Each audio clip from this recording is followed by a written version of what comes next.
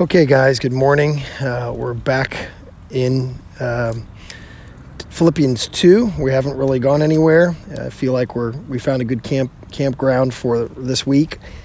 And so we're still in this passage where Paul is laying out for us, maybe through song, maybe through this hymn, what I call God's workout plan, the way that God shows how all things will work out for us, that He shows us the pattern of Christ, and that if we would live our lives according to the same pattern, I believe it all works out. I believe it is the way in which we get into extremely good shape.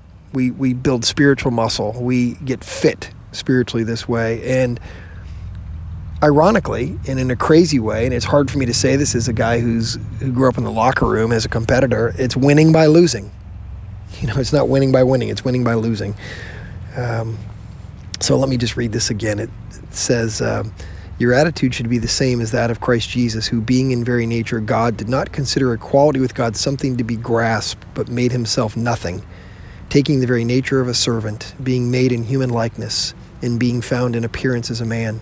He humbled himself and became obedient to death, even death on a cross. And I'm just going to stop there today. That's verse 8. He goes on to say, of course, that therefore God exalted him. But let's just deal with this section here, this first part. This might rightly be called the condescension of God. God lowering himself to our level.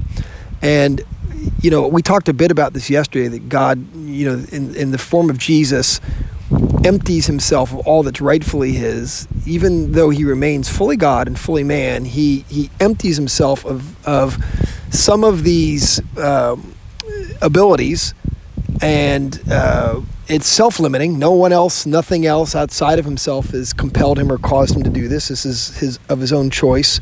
And it says he made himself nothing. And if you read this through, if you were to chart this out, this hymn, so to speak, then you'd have to look at this from the perspective of where Jesus begins and where he goes and where he ends. And so let's just look at this section. Jesus he starts this passage in heaven. He is equal to God. He does not have to grasp equality with God, because he is equal to God. So there he is in verse 6, essentially living, he exists in heaven, but he makes himself, this isn't something somebody does to him, he makes himself nothing. So now he's lowered himself from heaven, and this is essentially his birth. You might see this story right here, what happens between verse 6 and verse 7, as Christmas, and Jesus is born a baby in Bethlehem, a helpless infant, makes himself nothing. But it says further that not that he just became a man, but he took the very nature of a servant. He says that the Son of Man, came not to be served, but to serve. And so when Jesus comes, he comes as the servant of all, as the one and how would he serve us? Well, he'd serve us by giving his life for us, not just in his death on the cross, which is the ultimate giving of his life, but his whole life, his whole 33 years on earth is a gift given to us. So for God so loved the world, he gave his only begotten Son. His whole life is a gift on earth, and including his death. And he describes how. He says, being made in human likeness, he looks like me or you. He's a human. He has hands and feet and fingers and toes, and he has a brain and a mouth, and he functions fully like a human. All of the things that you do, he does. He's tempted as you're tempted. He's able to do all this without sin, but he is absolutely and completely, a human. And his life is, appears this way. He manifests himself to the world as a person, as a man. And so here he was in heaven. He descends down to earth, but doesn't just descend to earth, but takes on, the likeness of a man. He doesn't walk around like a half God, half man, but he isn't just a man. He's a servant, makes himself a servant. That's even lower. But he doesn't just serve as a servant. It says he became obedient to death. So now he goes even lower, that he's willing to lay his life down. He's essentially goes from heaven to earth to servanthood to death.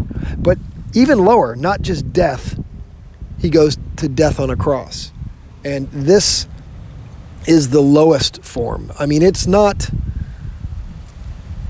probably not the most painful way in which Romans executed people. There's just some absolutely unbelievable and barbaric ways in which the Romans were so creative in the ways in which they killed men. It reminds me a bit of ISIS in the ways in which these guys, utilize just absolutely horrifying means of terrorism to strike terror in the hearts of people. But the cross is the lowest form, we would say, of dying because of the shame that's associated with it. So Jesus, who starts in heaven, is the highest place of honor, sitting at the right hand of God, is now descended into earth and taken on the form of a servant, dies a death, but not just a death, but the lowest death of all, death on a cross, the most shameful death of all, where he hangs naked in front of his countrymen, his peers, and his all who had mocked him, and those who had lauded him as Lord, 5 or 6 days ago when he ascended triumphantly into Jerusalem, were now standing around, saying, "Crucify him." And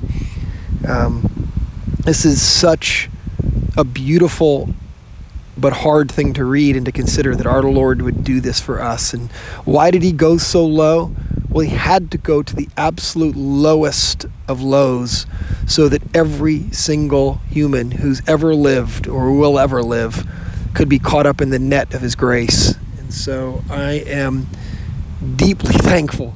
This passage that we've just read, I literally am sitting here reading this and doing this devotional with tears in my eyes as I think about the incredible gift of Jesus descending from his rightful place in heaven to walk this earth as a man and then to die a death that I should have died, that he might drink the whole cup of God's wrath and make us right with God. I can't wait to read the therefore that starts tomorrow's passage. Jesus, we love you and thank you, and we have no words. There are no words that we can find to adequately express our thanks for what you did for us. You made yourself nothing and lowered yourself and died a death on the cross that we might live. We thank you, Jesus. Amen and Maranatha.